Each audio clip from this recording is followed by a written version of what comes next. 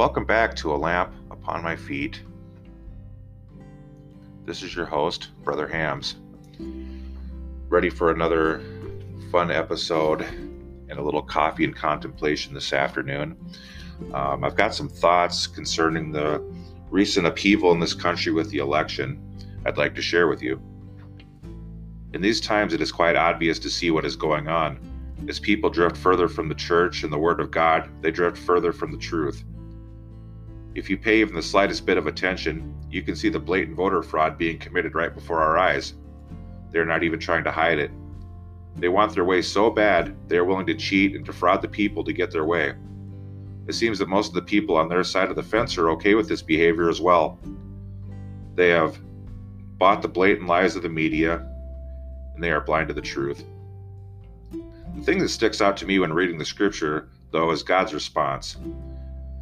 In Romans 1:28 through 32, and even as they did not like to retain God in their knowledge, God gave them over to reprobate mind, to do those things which are not convenient, being filled with all unrighteousness, fornication, wickedness, covetousness, maliciousness, full of envy, murder, debate, deceit, malignity, whisperers, backbiters, haters of God, despiteful, proud, boasters, inventors of evil things, disobedient to parents, without understanding, covenant breakers, without natural affection, implacable, unmerciful, who, knowing the judgment of God, that they which commit such things are worthy of death, not only do the same, but have pleasure in them that do them.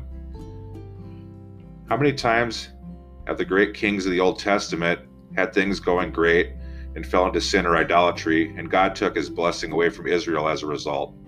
Can you think of any examples? Solomon is one that comes to mind. David fell into sin, but he repented. We need people to stand boldly on the truth instead of worrying about hurting people's feelings. We need to call sin what it is, sin, and not sugarcoat everything. We need men like Ezra to bring reformation, or men like Nehemiah to bring revival to our land before God takes his hand of blessing from us. We are fortunate to live in a country where we are given a certain amount of freedom, but that freedom is slowly being stripped away. Thanks to this pandemic, churches in many places are still not allowed to be open. This is absurd. Times like these are when people really need to have the security of their church. The media was making it sound like we were all going to die from this virus, and people were deprived access to the place that could answer their questions about where they would go when they die. Why take hope away from people? If they won't let you meet in church, then the church needs to go underground and meet in people's homes like they are forced to do in some countries. We must remember that the church is not a building, but it is the body of believers.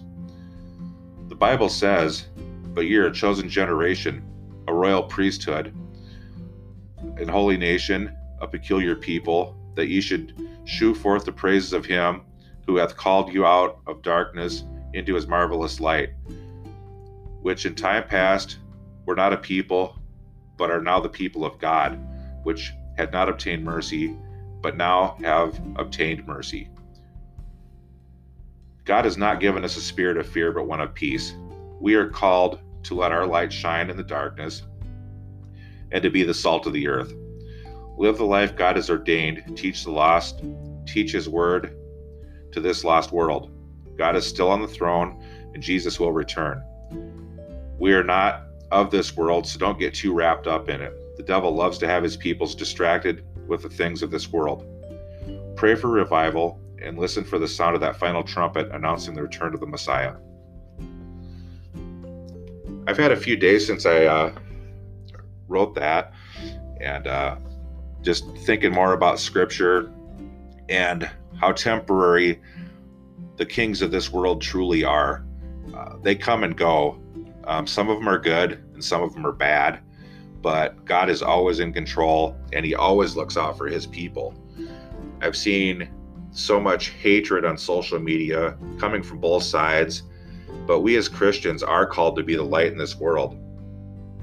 In John 20, verse 21, Jesus was talking to his disciples, and then he said this, Then said Jesus to them again, Peace be unto you.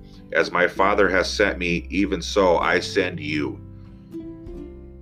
So we need to put our faith in Jesus. We are God's people. We need to recognize our identity in Christ. The spirit of fear that you feel right now is in the flesh. It's of this world, but we're a new creature created in Christ. If you truly are saved, then you are saved. You have nothing to fear. This world can't touch you. Your flesh may be susceptible, but your spirit is already saved. So fear not, go in peace, spread the good news to everybody that'll listen. The world needs it right now. We've got so much division and so much healing that needs to happen in this country. And I just pray that God will go with all of you and give you that peace that Jesus promised. Be blessed.